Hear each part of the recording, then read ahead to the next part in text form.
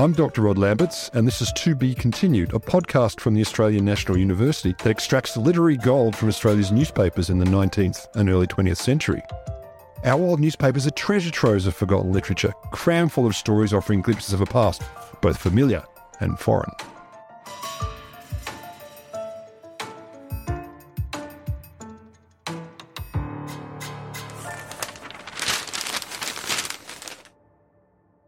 When the wind veered, the smoke was driven backwards, revealing a most amazing scene.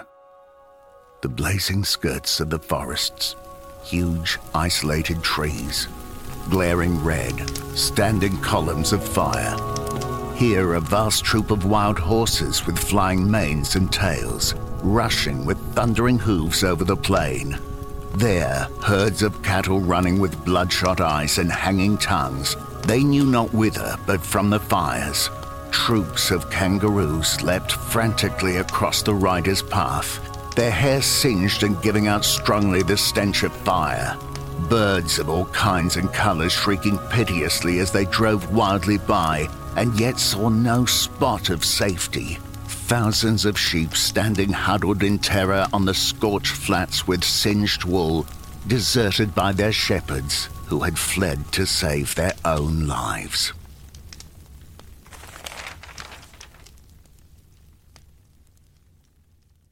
You've just listened to a snippet from Black Thursday, which was written or published in 1856 in Dickinson's Household Words, which sounds very fancy. Dickinson's Household Words. It was, of course, republished in newspapers in Australia and repeatedly republished, I think even up until more modern times. But we're going to talk about bushfires today. I'm just the host. We need an expert. As always, we need an expert. And today, I'm joined by Finn Morgan. She's a PhD candidate in literary studies at the Australian National University. She's also a librarian and archivist, and she knows these stories. Do you know these stories well, Finn? Do you dream about them at night? Yes, I do. And my particular interest in these stories came out of, during the Black Summer at the end of 2019. I'd just started my PhD and this catastrophic event was unfolding and within the context of kind of climate denial that was also at the same time, there were some kind of general appeals to historical incidences that gestured towards how this was not an average event or an extraordinary event at all. So my interest in these historical tales was to go back and look at colonial representations of bushfires and then also read them alongside the reporting on bushfires as well to theoretically try and explore to what extent the disaster that we were experiencing was either a continuum or indeed an exceptional event.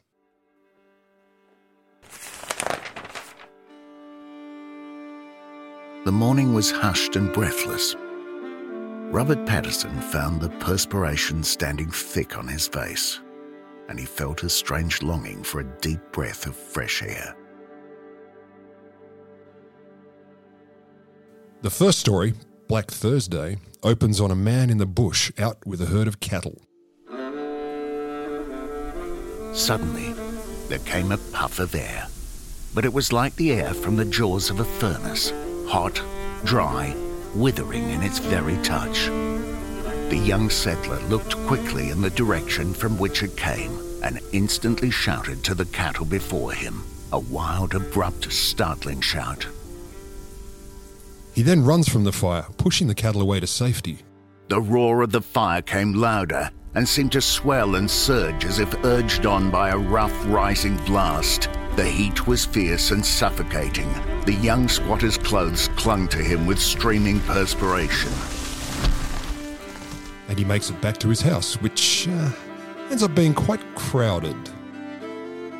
Families with troops of children had encamped on the open ground near the Patterson house in temporary tents of sheets and blankets. His house was crammed with fugitives and was a scene of crowding, confusion, and sorrow. Luckily, the Patterson storeroom was well stocked with flour, and there could be no want of meat with all those flocks and herds about them. Because he had prepared his land really well. With a caution inspired by former outbreaks of bushfires, he had made at some distance round his homestead a bare circle. He had felled the forest trees, leaving one only here and there at such distances that there was little fear of ignition. But that's not a heroic enough ending, so he goes out to check on his neighbours and ends up saving one who fell off a cliff. There lay George, stretched in the midst of a grassy thicket, with a face expressing agony and exhaustion. Robert seized his offered hand.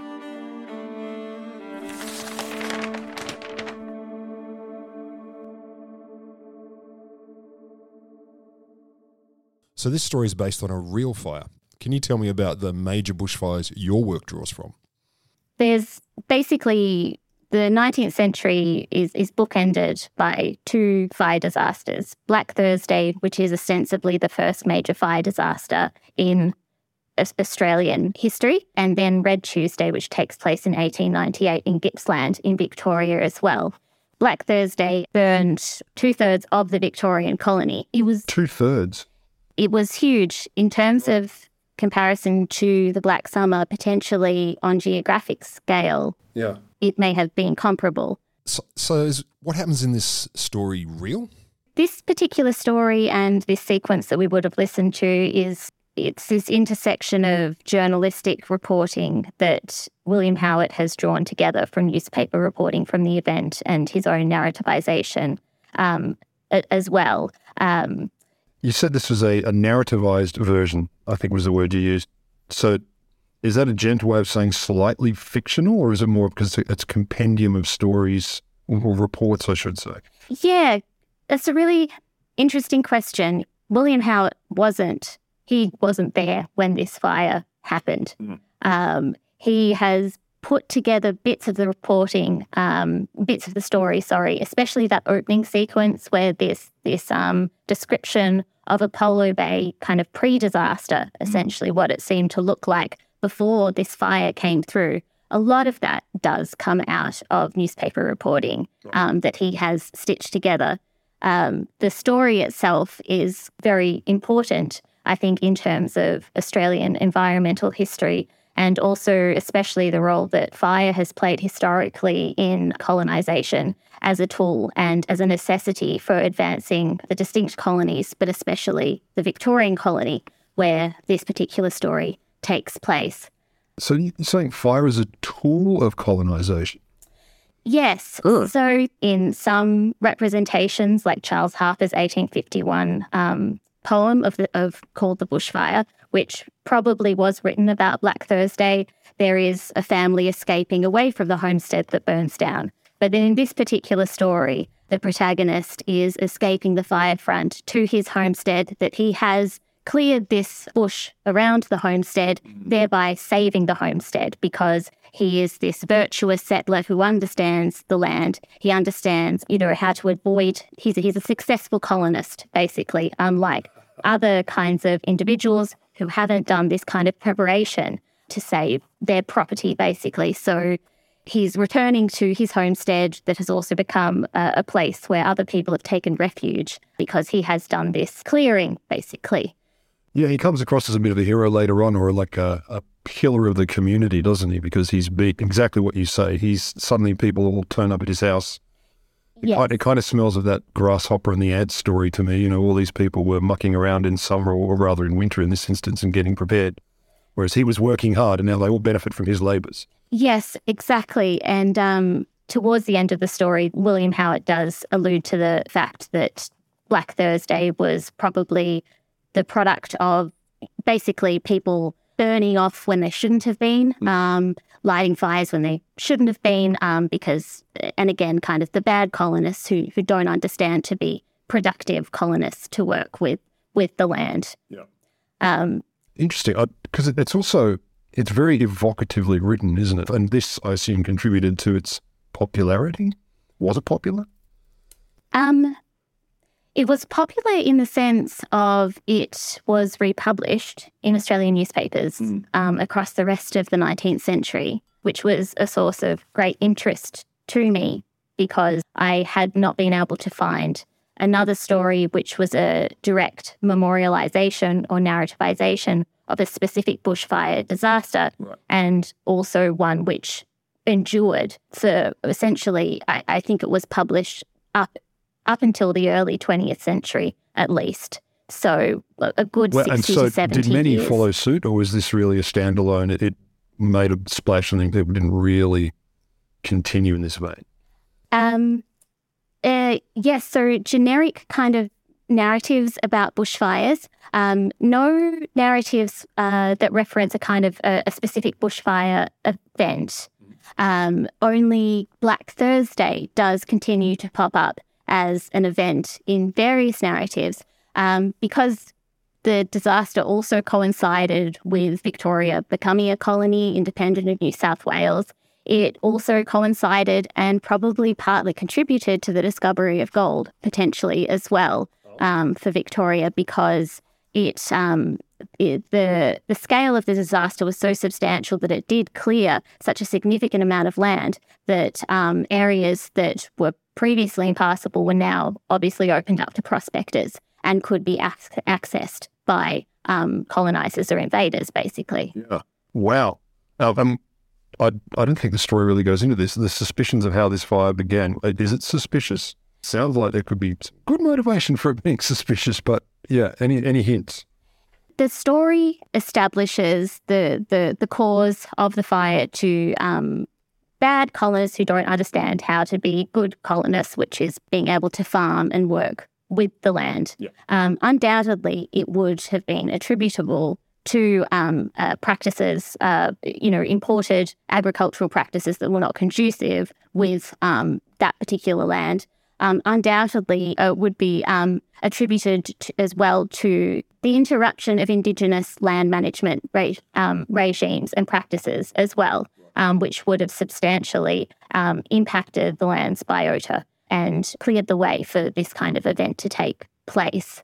Yeah. But what I think is interesting is that for the remainder of the century, Victoria does experience very consistent, very serious fire disasters, albeit none of those receive the nomenclature of, say, Black Thursday. Right.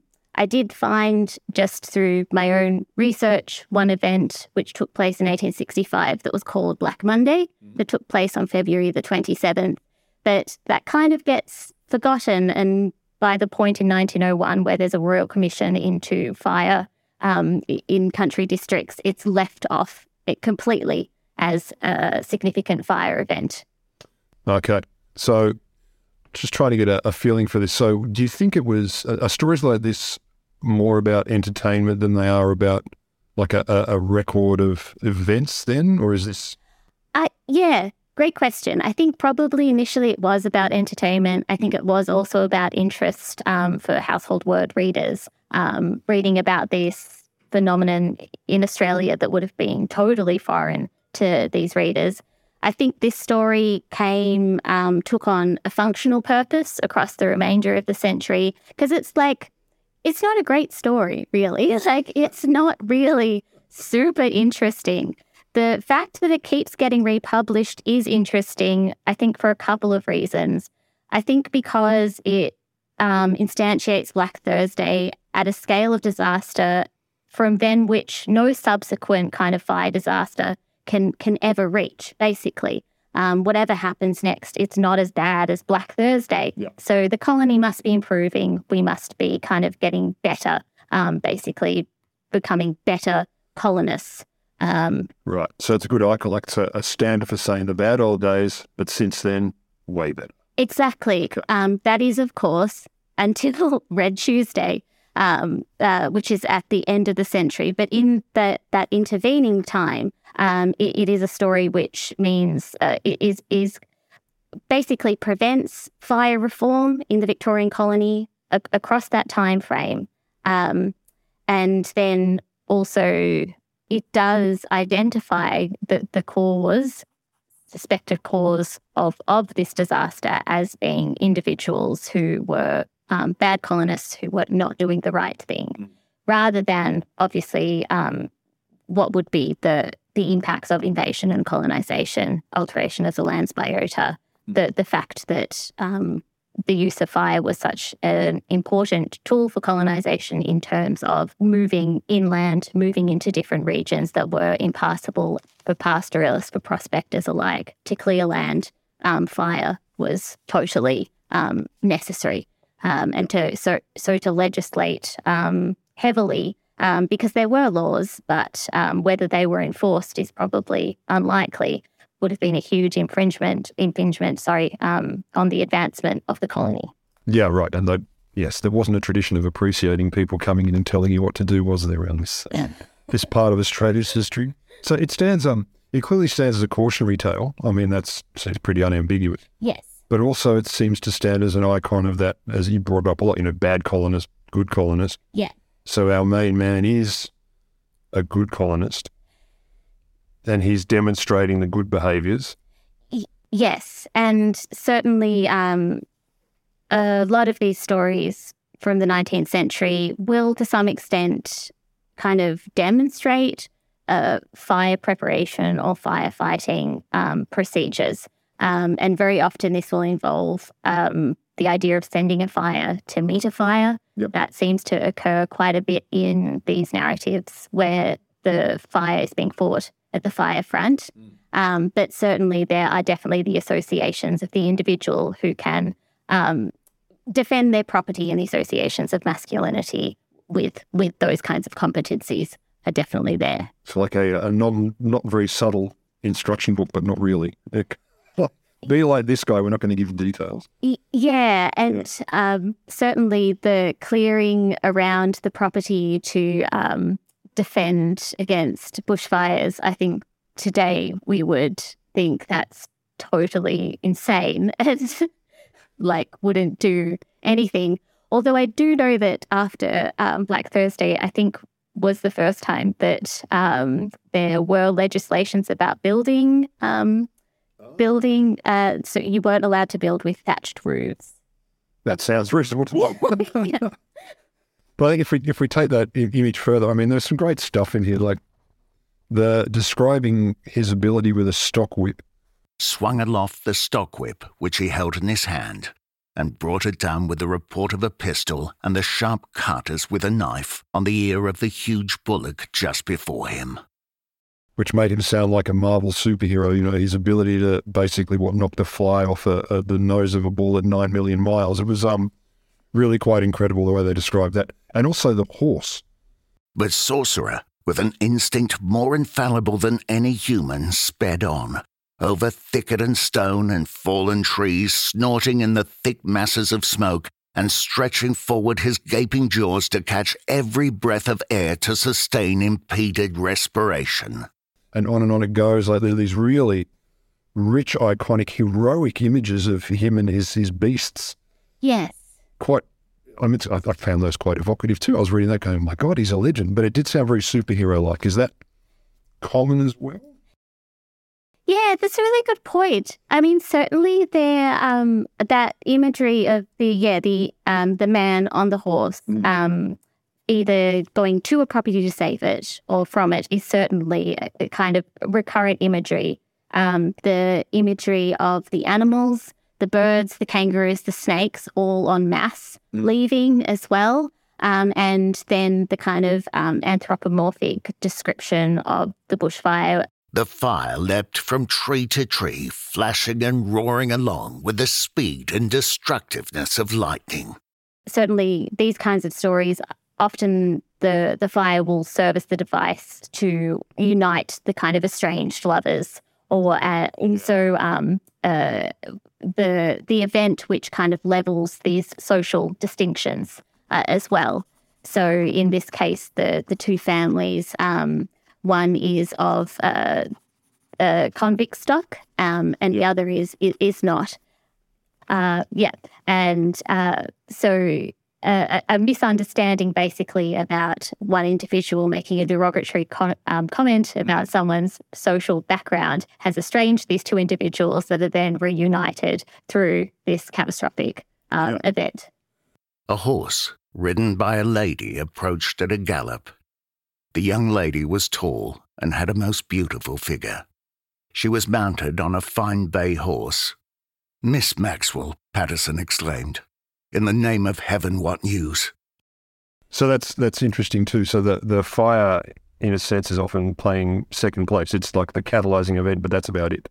Yes. In this story in particular, it seems. Yes, and it's it's an emotionally charged kind of event as well. I think there's an earlier story by Alan Clasey, which is also called The Bushfire, which is also about Black Thursday, which has a very similar.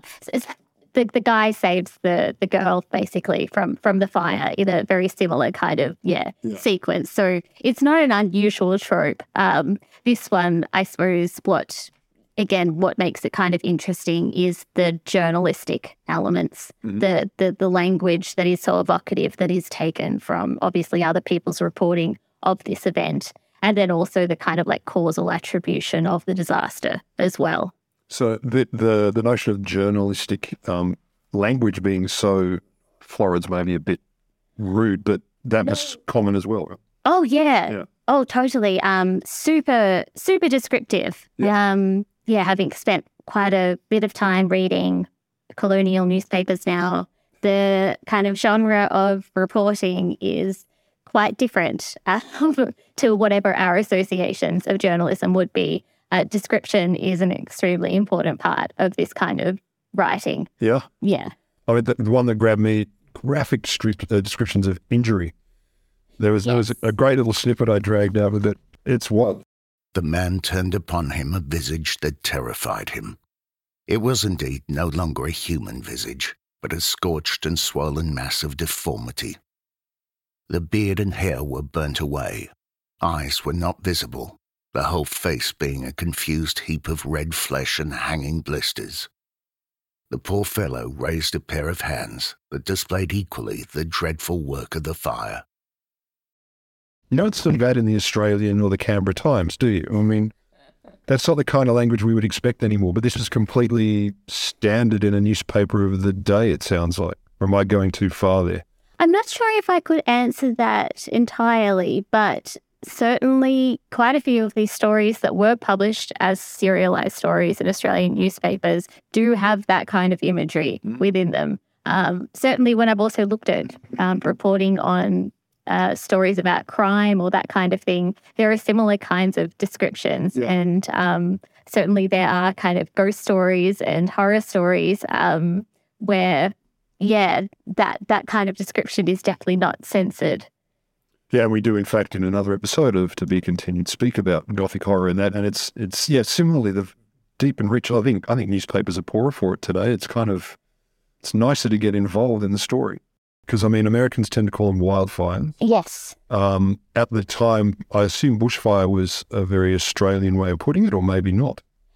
Yeah, I think it was. And I think Black Thursday very potentially was the event which cohered that, at least for an international audience, into a term. Prior to that, kind of just looking through Trove, the term fire in the bush does seem to be more dominant, and bushfire does become a more coherent term after that particular event. Okay. I didn't find as many. I was interested in looking at stories about wildfires as well, kind of looking at representations from America. I found that very difficult to do because wildfire seemed to be an extremely common name for horses in stories, which made it very difficult to identify wildfire as an event. Whereas bushfire, I could be quite confident that was an event. There was only one incident, one story where I found bushfire mentioned as a kind of a phrase spread like bushfire. But in every other instance, it was at least bushfire as an event. Okay. I hadn't thought of when that began, but it sounds like we are talking about a seminal period here. Yeah, and I mean, across the 20th century, Black Thursday and Red Tuesday are the only two fire disasters that are named, basically, that have been historicized in literature. And I assume then, as part of the many things we become proud of as that part of this Australian tradition, the bushfire is sort of it's an identifying term. It brings us together around a particular identity, etc. Whereas if no one would say we had a wildfire on the outskirts of Sydney, people would think you're a bit strange, wouldn't they?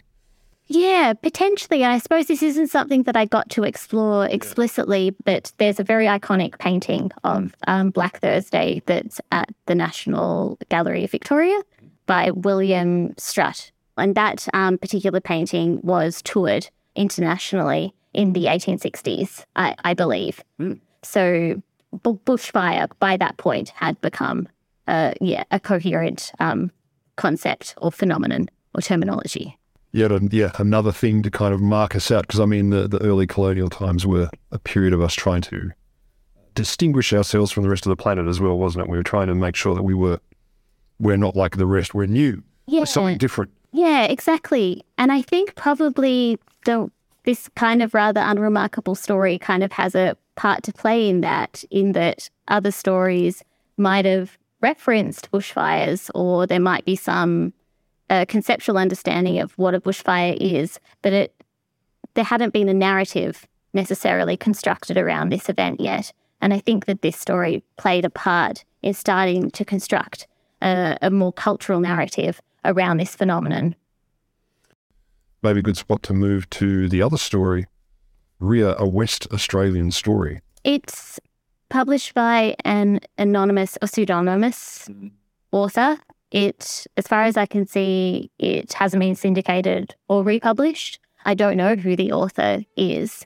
And this is the only publication, I think, at that time of this story ever being published.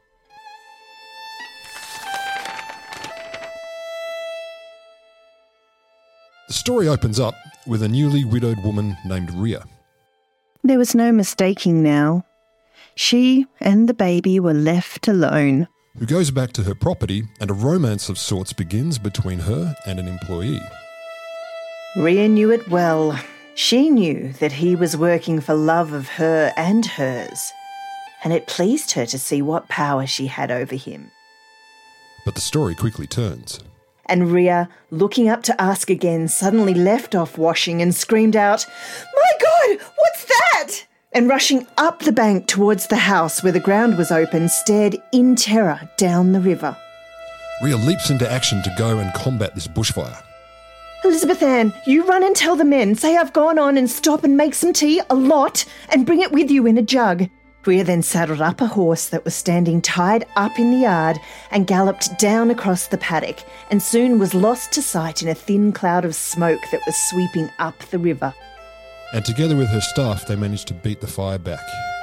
But at last, Sullivan and his mate and Rhea had worked round to the river, and on that side, the fire was safe.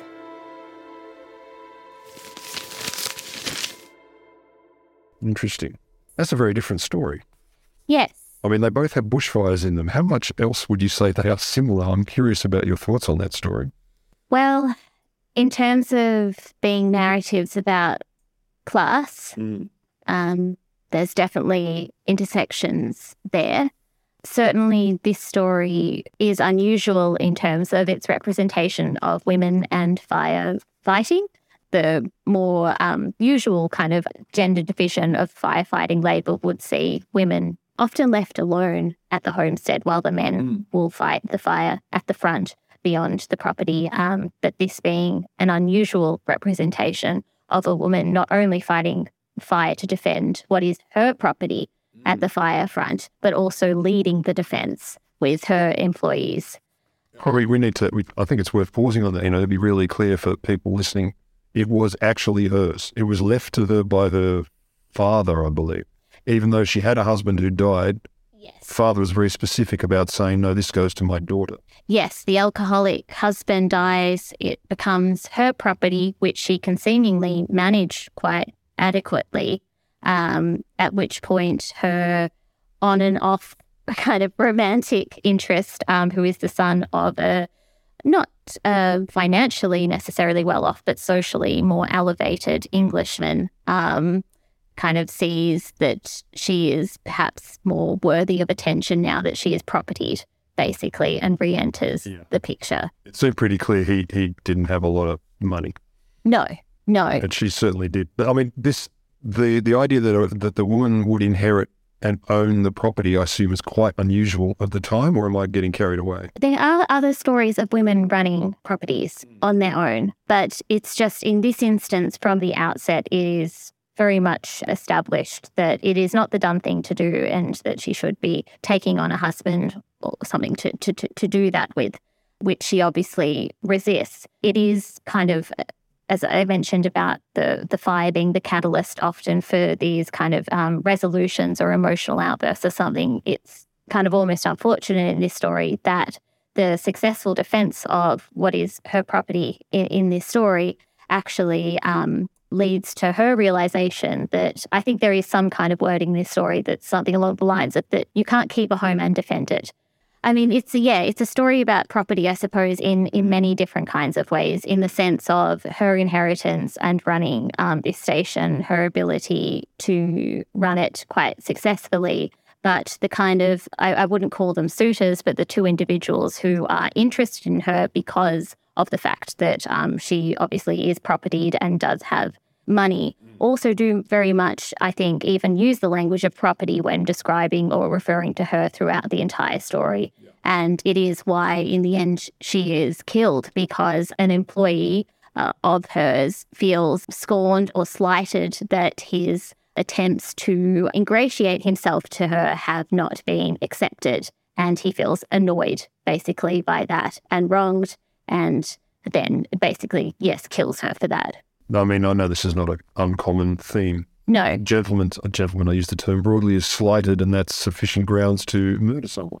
Yes, it definitely has very contemporary resonances in terms of attitudes, and also I think it's very symbolic that at the end that this main character does actually die at the gate between the garden and the rest of the property. So at this very boundary between what is more conventional domestic feminine sphere and the area that is the more masculine bush kind of space. And the fact that she was an individual who would transgress seemingly that kind of barrier.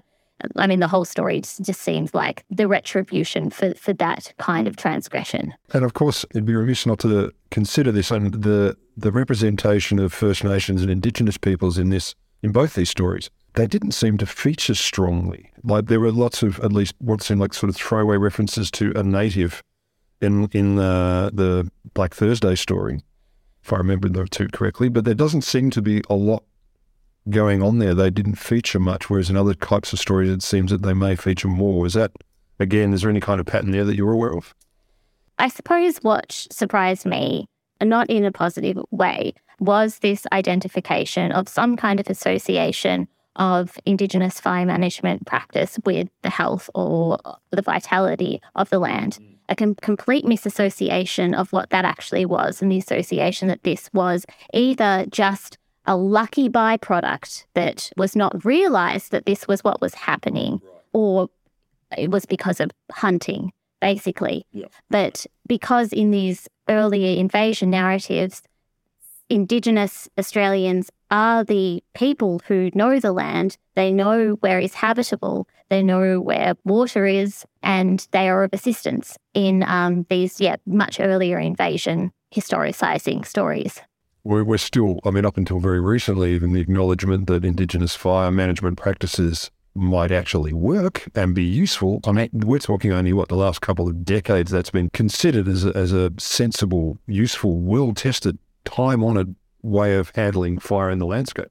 No, totally. I mean, in terms of a mainstream association, that's only happened in the last couple of years, and it's not just, I suppose it's not just disappointing would be too light of a word to say that recognition only comes in the face of the greater destruction, basically, of so-called colonial Australia, basically, and the realisation that Indigenous knowledges are what is sustainable and required to live on this continent. Yeah, it's that sniff of, well, we're desperate enough, we'll try anything, therefore now we will listen to you is a terrible way to come across it, or embrace it, so to speak. In these stories, but also in stories that we write today and have continued to do probably forever. We probably did them well before Bushfire Tales too. We see the use of fiction to help us discuss, unpick, maybe heal from events of great significance, often disasters as well. To what extent was this, I suppose, common in the day? And do you see many comparisons that are similar or different between then and now in stories? I assume you don't only read stories from the 1850s, the 60s? No. No, and I think it's a great question because that was one of the enduring questions for me was why would this somewhat not totally remarkable story kind of endure for as long as it did, not just in cultural memory, but kind of republished into the 20th century. I think that stories are functional, that they will retain and endure in cultural memory as long as they serve the kind of cultural purpose of the time or what is happening at the time. In terms of this story, in terms of the necessity of fire for pastoralists, for prospectors, for clearing land, the fact that it had a narrative of this was the birth of the colony when we didn't know what to do with the land, and now we do, meant that subsequent kinds of disasters, which seemingly happened with great regularity across the 19th century, were not instantiated or were not declared as disaster, basically, because Black Thursday was this bad, and here is this story that we kind of repeat to reassure basically ourselves that the colony is heading towards some kind of progress and improving. So with these stories in general, is there anything that particularly in your mind characterises them, or are there characteristics of them that really stand out as being particularly similar and or particularly different now versus then? I think we've known this for a long time, that we are in the business of intentionally forgetting disaster because it's inconvenient to modern capitalist industrial society to acknowledge that our kind of processes are not conducive with the environment. Black Thursday was memorialised probably provisionally because the colony was not as progressed, that they were not as sophisticated as they became later, even within the context of increasing kind of exponential environmental kind of decline that only could be revised when Red Tuesday took place in 1898, and then they had to have a royal commission. But in terms of forgetting is definitely the enduring story of colonial Australian fire history. Yeah, and look, this makes me think strongly. I was in Canberra when it was about 20 years ago. Some huge fires swept through, and safe little, carefully protected, good citizen Canberra lost hundreds of houses. And then there was a report, I think it was a few years ago, so 15th anniversary of Canberra bushfires, and still a noteworthy percentage of properties in those zones were not insured. And just speaking to your point about that whole, and what is it, I suppose, disaster amnesia and cultural amnesia about these sorts of things, that it serves a purpose. Absolutely. And certainly one of these disasters, the Black Monday, that did not get kind of memorialised in 1865, there was debate in Parliament that was occurring around that time about setting up disaster relief for the farmers, for the colonists who had lost their property. The debate and what eventuated was that disaster relief would not be provided to these individuals because disaster relief would have to be provided every year. So there was an acknowledgement to some extent that the way that people were living on the land where they were living was not sustainable. But also that position does not work with developing a colony or a nation as well. No, and we're doing it right now in the northern riverlands and areas those arguments. Yeah, exactly. Yeah. You chose to build here, it's bad, we're not going to insure you for that. Yes. Yeah. Okay. Yeah, it's same. Yeah. So in terms of that sense, yes, there is a continuum, I think, in terms of Australian fire history and response and intentional amnesia. We'll call ourselves a very focused people then. Yeah. That's my best positive spin. If people want to know more, obviously they can go and play with Trove, which we would encourage everyone to do because it really is rich with stuff like this and many subjects beyond that. But if people want to know more specifically about bushfire history of these things, the stories that are being told, Victoria or beyond, where would you send them? The stories that we listen to are part of an edited collection from the To Be Continued project called Black Thursday and Other Lost Australian Bushfire Stories by Orbiter Publishing, which can be bought if people are interested in reading more of these stories. Excellent. Well, look, I'll thank you very much, Finn Morgan, and I hope your PhD goes extremely well and at the Australian National University. I really appreciate you talking to us today. So thank you. If you'd like to hear the full stories we've spoken about today, we've published a special bonus episode with them read out for you wherever you're listening to this podcast. If you've enjoyed the podcast, please tell someone about it. We'd love as many people as possible to hear these amazing stories. In our next episode, we look at the dawn of a new age through the lens of a magnificent new contraption, the aeroplane. This podcast was produced by Dave Fenner and Miles Martignoni for the Engaged ANU project.